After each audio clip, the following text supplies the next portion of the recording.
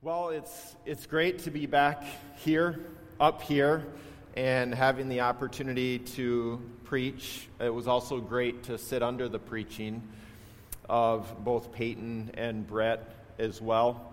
I remember when I was the early days of preaching, and it's not like I've been preaching for a decade or anything, so I'm still learning tons as well, but I just remember taking weeks to prepare for one sermon, and I remember a good friend of mine asking me, how are you ever going to plant a church? How are you going to preach every week?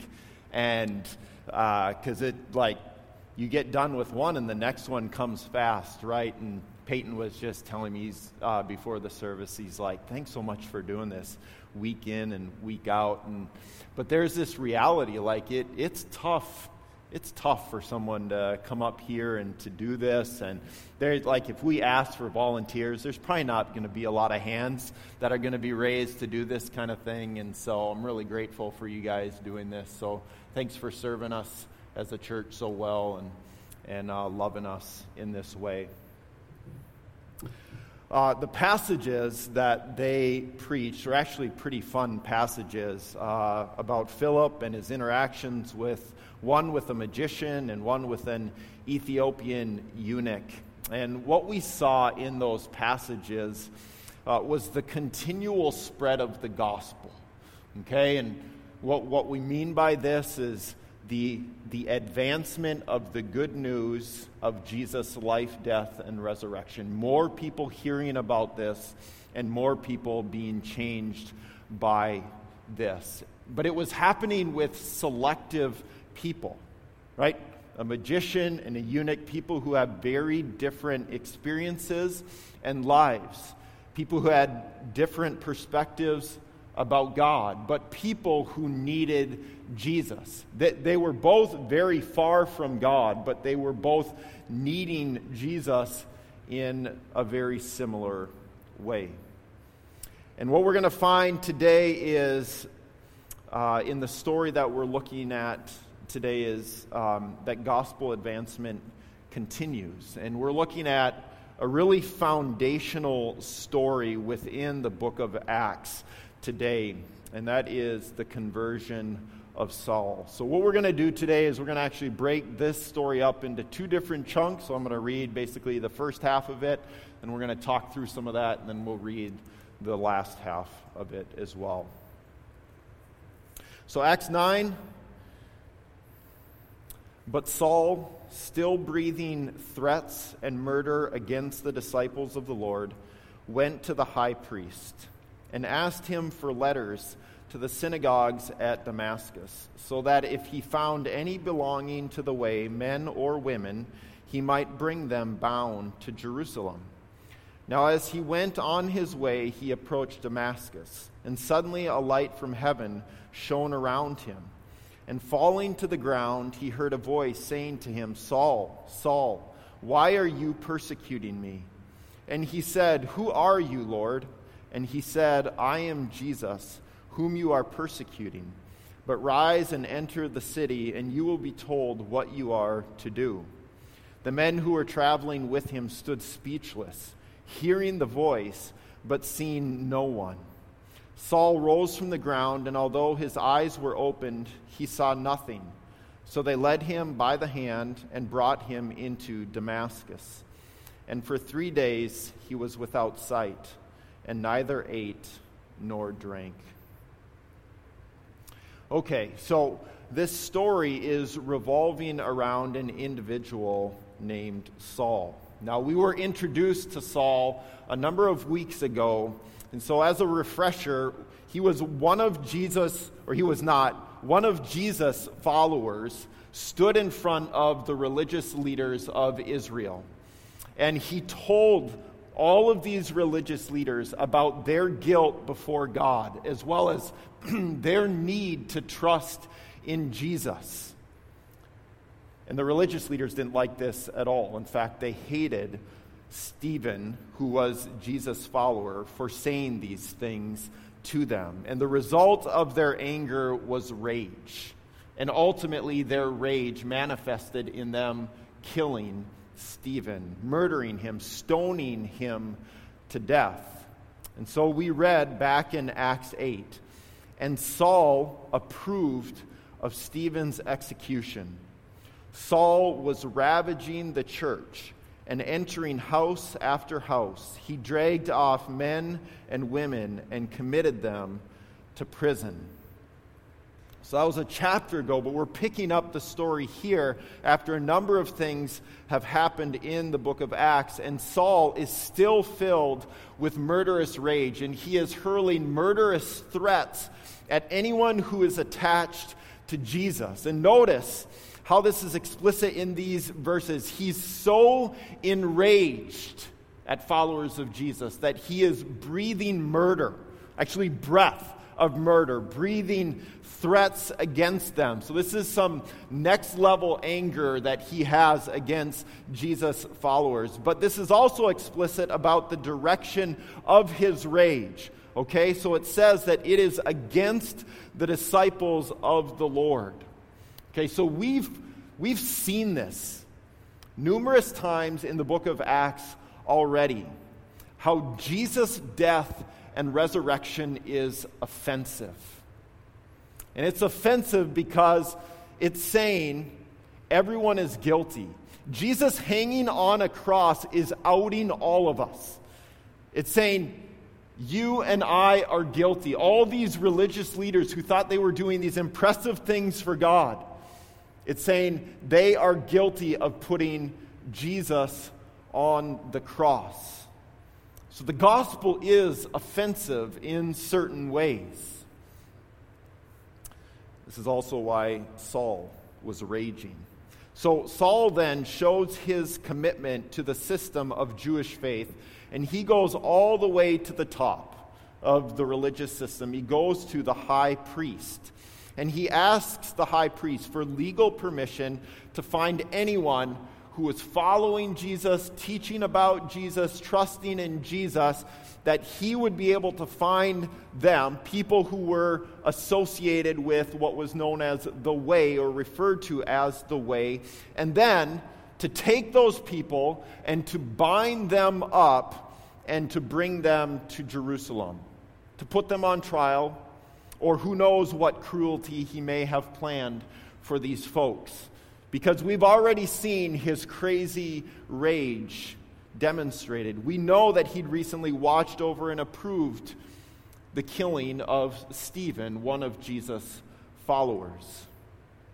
So Saul is on this journey to expose followers of Jesus and ultimately to make them extinct. And as he's walking to the city of Damascus, where he intends to carry out his murderous plans, he is knocked to the ground by light. So he doesn't have this great story, right? Like he's on this journey, and then like someone jumps him, or this group of people jump him, right? And then I suffered in this way. No, he got knocked to the ground by light. Okay, that one's not going to sell really well for a lot of people, right? But I think even in this, what we see demonstrated is that the way of Jesus is filled with grace. It's filled with grace. The way in which Jesus is confronting him in this way. And it's significant in other ways as well, the fact that it's light. Because Jesus has referred to himself previously as the light of the world and the light who came down from heaven. So Jesus has described himself in this way. So in a sense, Saul is being blinded by goodness, right? He's being blinded by too much goodness. What Jesus then says to Saul is really enlightening. He says to him, "Saul, why are you persecuting me?" And right after this, Jesus is really clear. He says, "I am Jesus, whom you are persecuting." So think about this. Has Saul been persecuting Jesus? From our vantage point, it seems like Saul has been fixated on Jesus' church, on the followers of Jesus. Those are the people that Saul seems to hate. Those are the people that he's arresting, the people that he has killed, that he wants to murder. So what is meant by Jesus when he accuses Saul of persecuting himself? So I want to highlight this because I think it drives home one of the most comforting realities of the New Testament. Jesus is emphasizing the nearness he has to his church. People are not just inanimate objects to Jesus. His church is not a bunch of unknowns to him. What Jesus is saying is that his church, his people, in a sense, are himself. The people who are Jesus' church are part of Jesus himself. And this can help us understand other parts of the Bible when it talks about Jesus' church being his body. So Jesus is the head, and then his church is the body. But they are all one together. So this isn't just cutesy language or an illustration to give a sense of Jesus. Jesus is exemplifying the fact that he is connected intimately, closely to his people.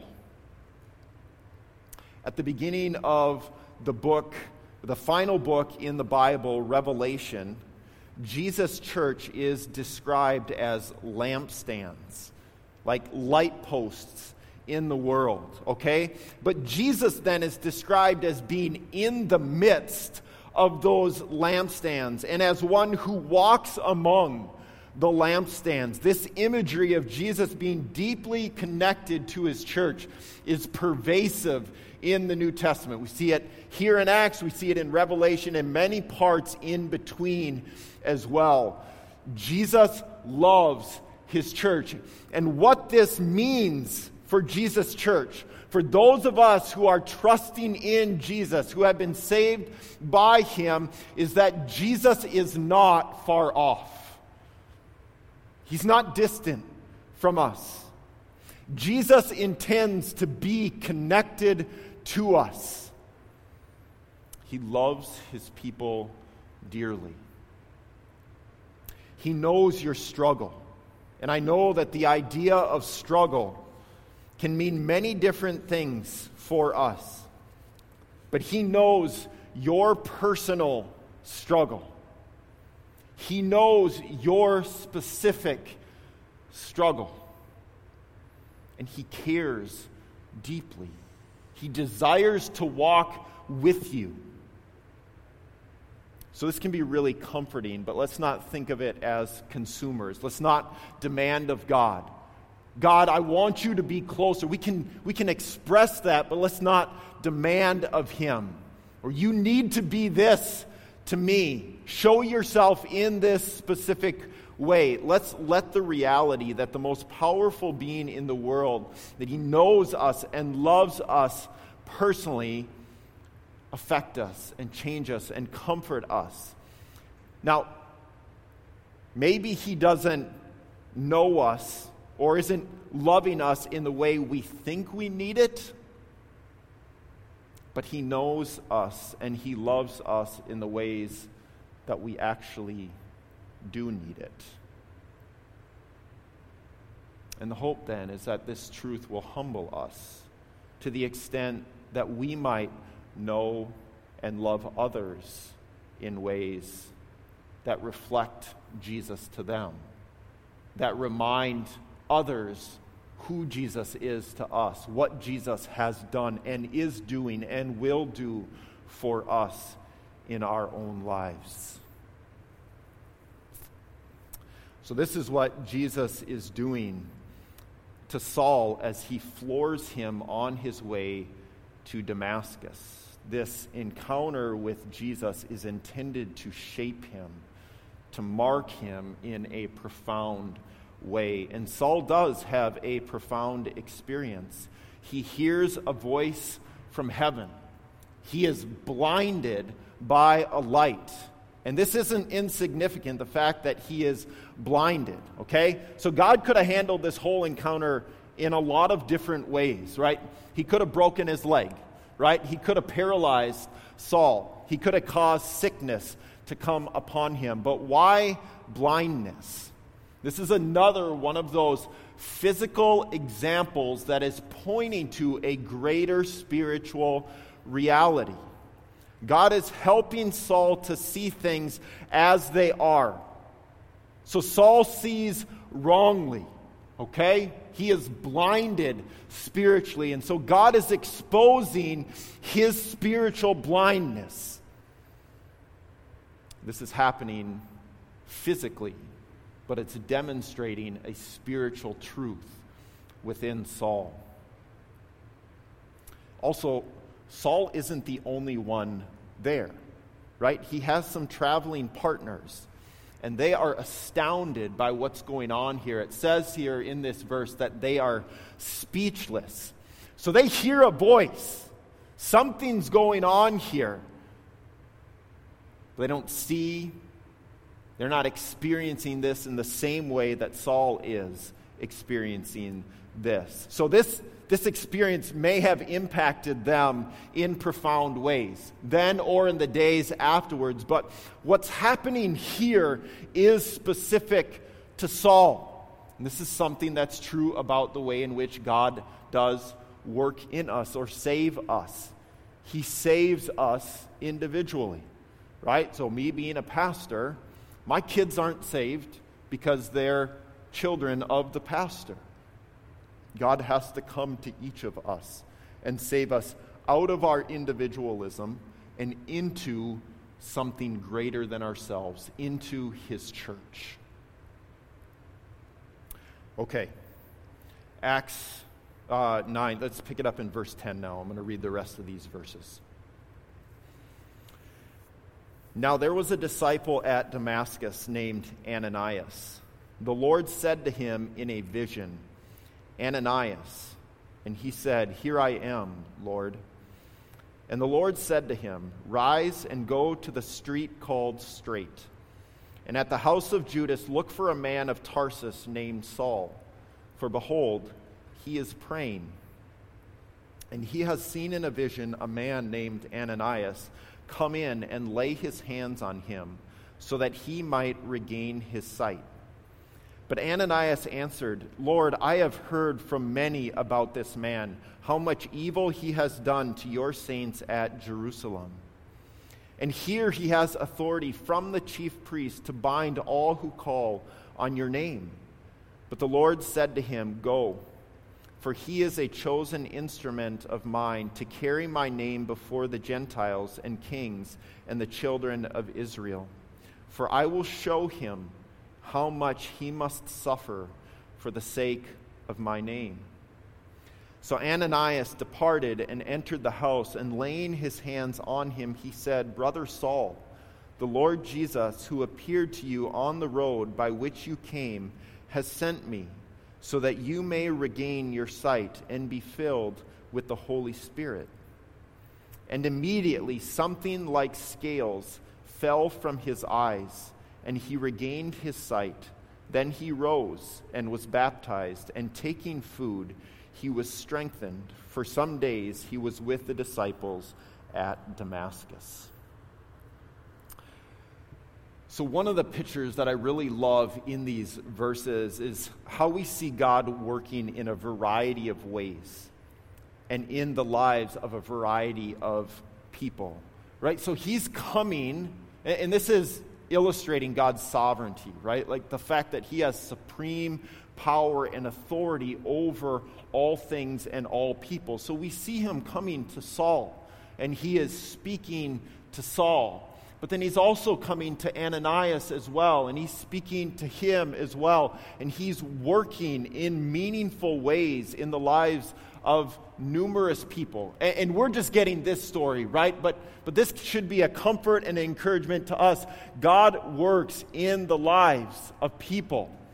And it's not just like it's the pastor or the person standing up here.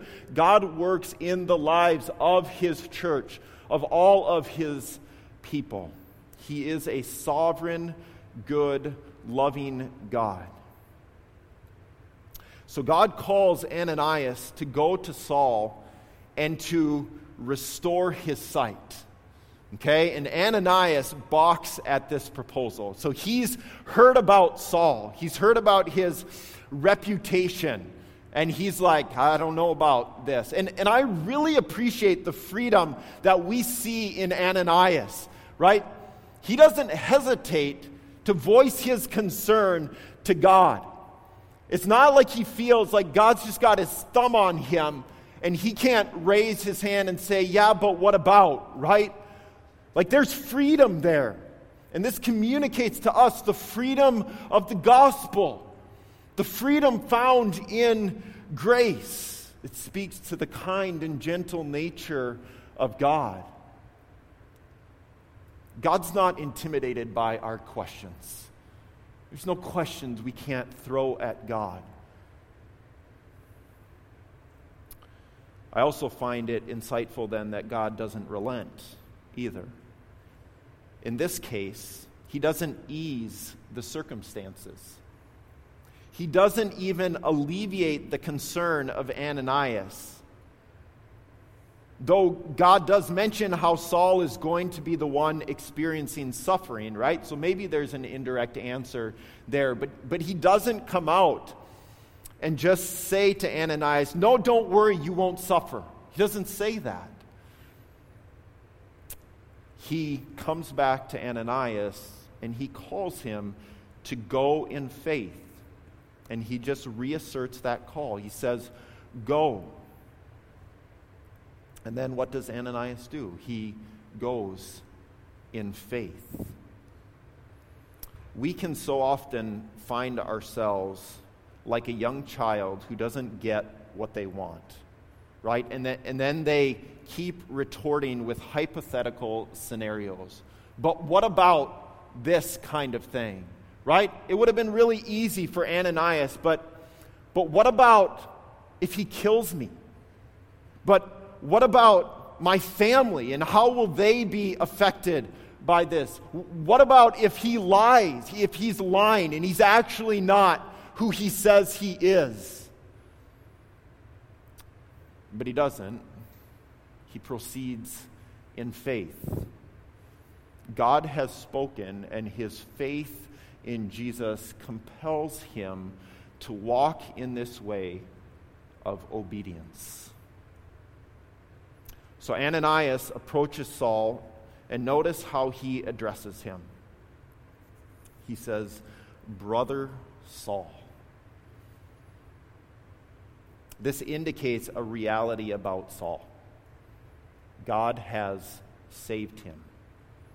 Ananias and Saul are brothers in Jesus. Whatever Ananias is feeling, right, he's pushing through that. God has said he's my family. I'm going to refer to him as family, and I'm going to treat him like family. They are together Jesus' church now. And this speaks to the whole salvation experience that Saul was experiencing, right? Like he is putting faith in Jesus. The Holy Spirit has been given to him. We read here then that he was baptized as well. So there's this whole salvation experience that Saul is going through. And this part of the story ends with Saul doing something amazing. He was going to Damascus to arrest and kill the followers of Jesus. Instead, what he does is he stays with them and spends time acclimating himself to his new family, getting to know them. And this is such a profound transformation. So the man who came with letters to annihilate God's people now begins a journey that will lead to him writing many letters of encouragement to the very people he once sought to destroy. What happened on the road to Damascus wasn't a fluke. Something profound occurred there. Saul was changed. A blind man was made to see. Saul was saved. He was spiritually dead, and now he has been made spiritually alive. What's alarming is that most any person that saw Saul or knew Saul in those days would have identified him as spiritually alive before this. Look at how he followed the rules. Look at how zealous he was for the law.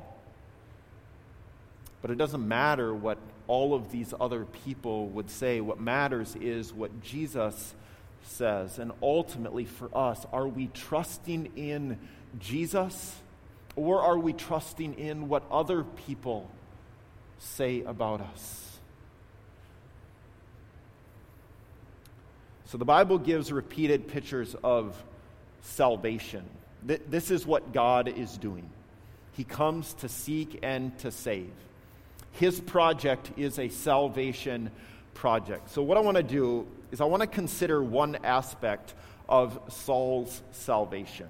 And that is this, that Saul's salvation was surprising. It was unexpected in a number of ways. First of all, as I've just mentioned, it was surprising in that Saul needed it. Most people thought his life was committed to helping people being saved. Or maybe a better way to say it was forcing people to be saved. Really, that's what it seems like he was doing. But overall, he appeared more spiritually astute than others. But what's really surprising is how Saul reflects back on this. This was a man who seemed wholeheartedly loyal to God. But after this experience, Saul is going to go on to say this about himself. In 1 Timothy 1:15, he writes, "The saying is trustworthy and deserving of full acceptance, that Christ Jesus came into the world to save sinners, of whom I am the foremost." So what Saul is saying later on in his life is that I am the greatest sinner to walk the earth. This is a massive turnaround in his life. And I want to contend this is where everyone needs to get, is where Saul got eventually. To be saved by Jesus is to come to this realization. Saul can and should say this about himself, that he is the greatest sinner because he knows himself better than anyone else. But this is true for all of us. We can all say this about ourselves because we have a better idea of the depth of our own sin than we do of anybody else. And this even includes, like if we open up social media and we learn about someone who is a murderer, it even includes that we are a greater sinner than that person who we can publicly see has done this, at least in our culture's eyes, this great sin. So we might know their one sin, but if we're honest with ourselves and we take Jesus' word seriously, we have to admit that we also have angrily murdered many people in our own hearts. I don't know how often that's happened in your life, but I have a sense of it in my life. The reality is we are all the worst of sinners. And that is the conclusion, the realization we all need to come to.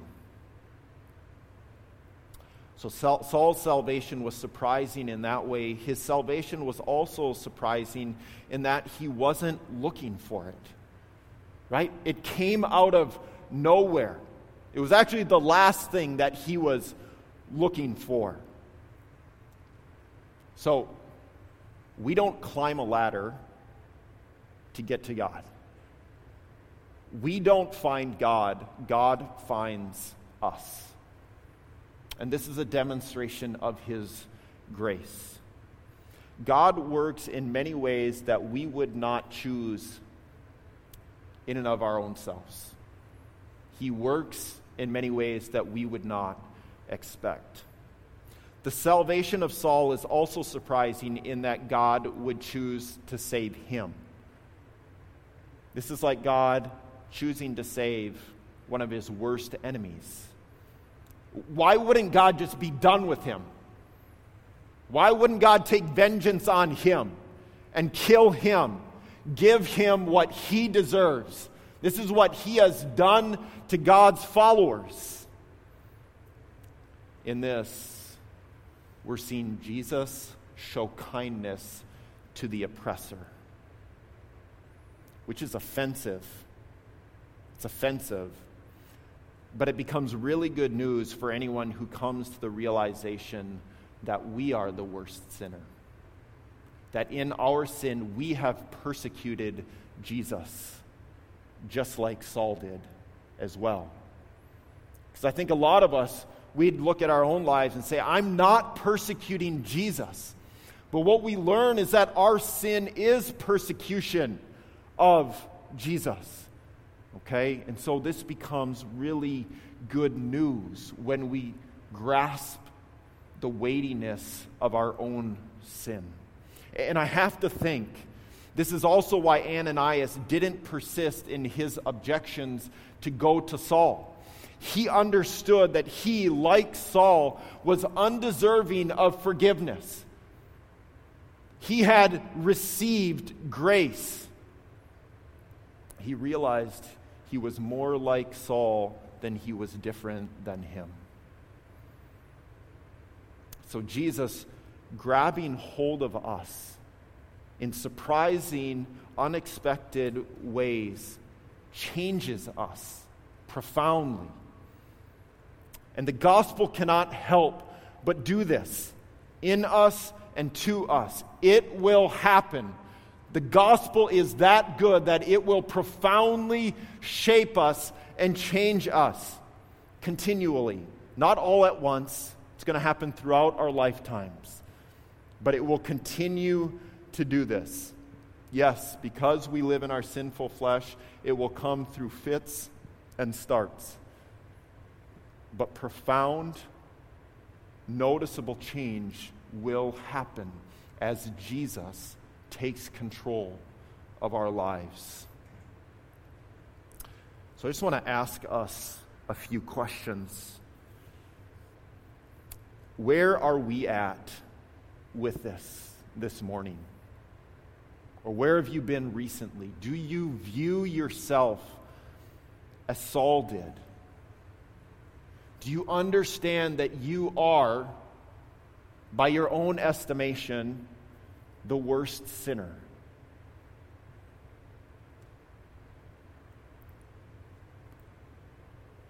Is your life marked by grace? Do other people encounter grace, forgiveness through you, through your life?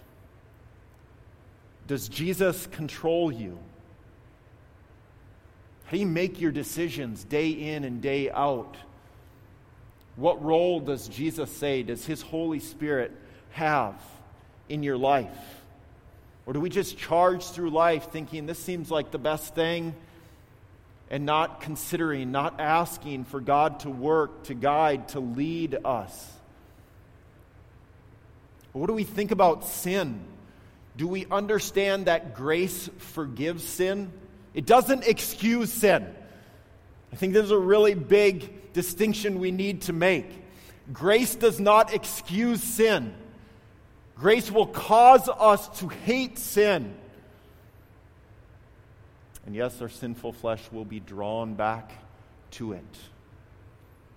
But if Jesus saves us, we're engaged in this battle of putting to death the thing that seeks to destroy us. Grace does not excuse sin. Grace forgives sin.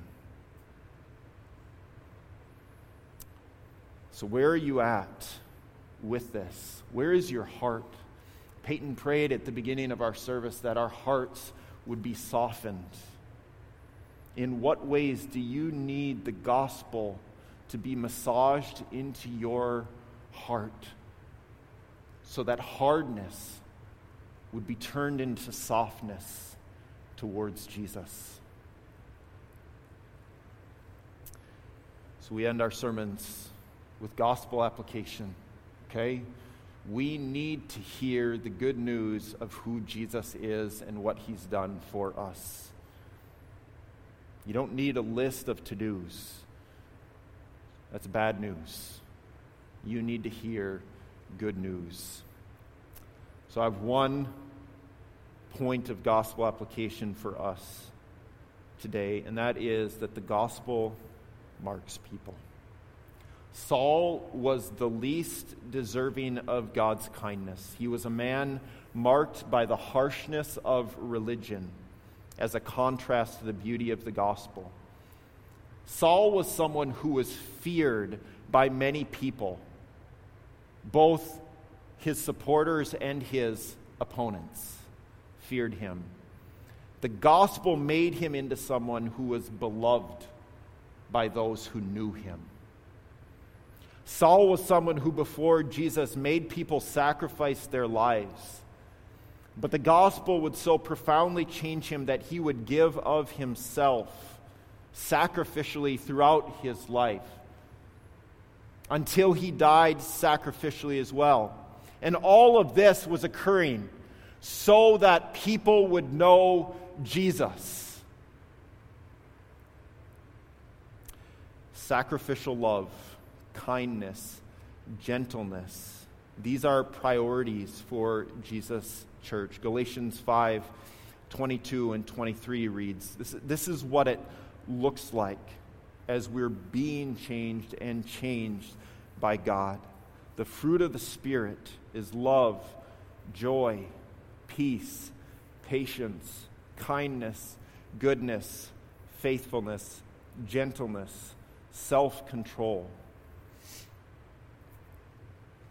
There are many things in life that we might want to be good at or be known for. These are the things that Jesus' church are known for. These are the marks we see in Saul that are indicative of a life powerfully changed by Jesus. And so, where these lack, if we don't see these in our own lives, let's not just white-knuckle it and say, I've got to start doing all these things to change myself. Let's pull back. Let's honestly assess what we are trusting in that is not Jesus. Because there will be something there. We are trying to make ourselves into something, to do something, to be something, rather than trusting in Jesus to shape, to form, and to mark our lives in the way that he desires to do so.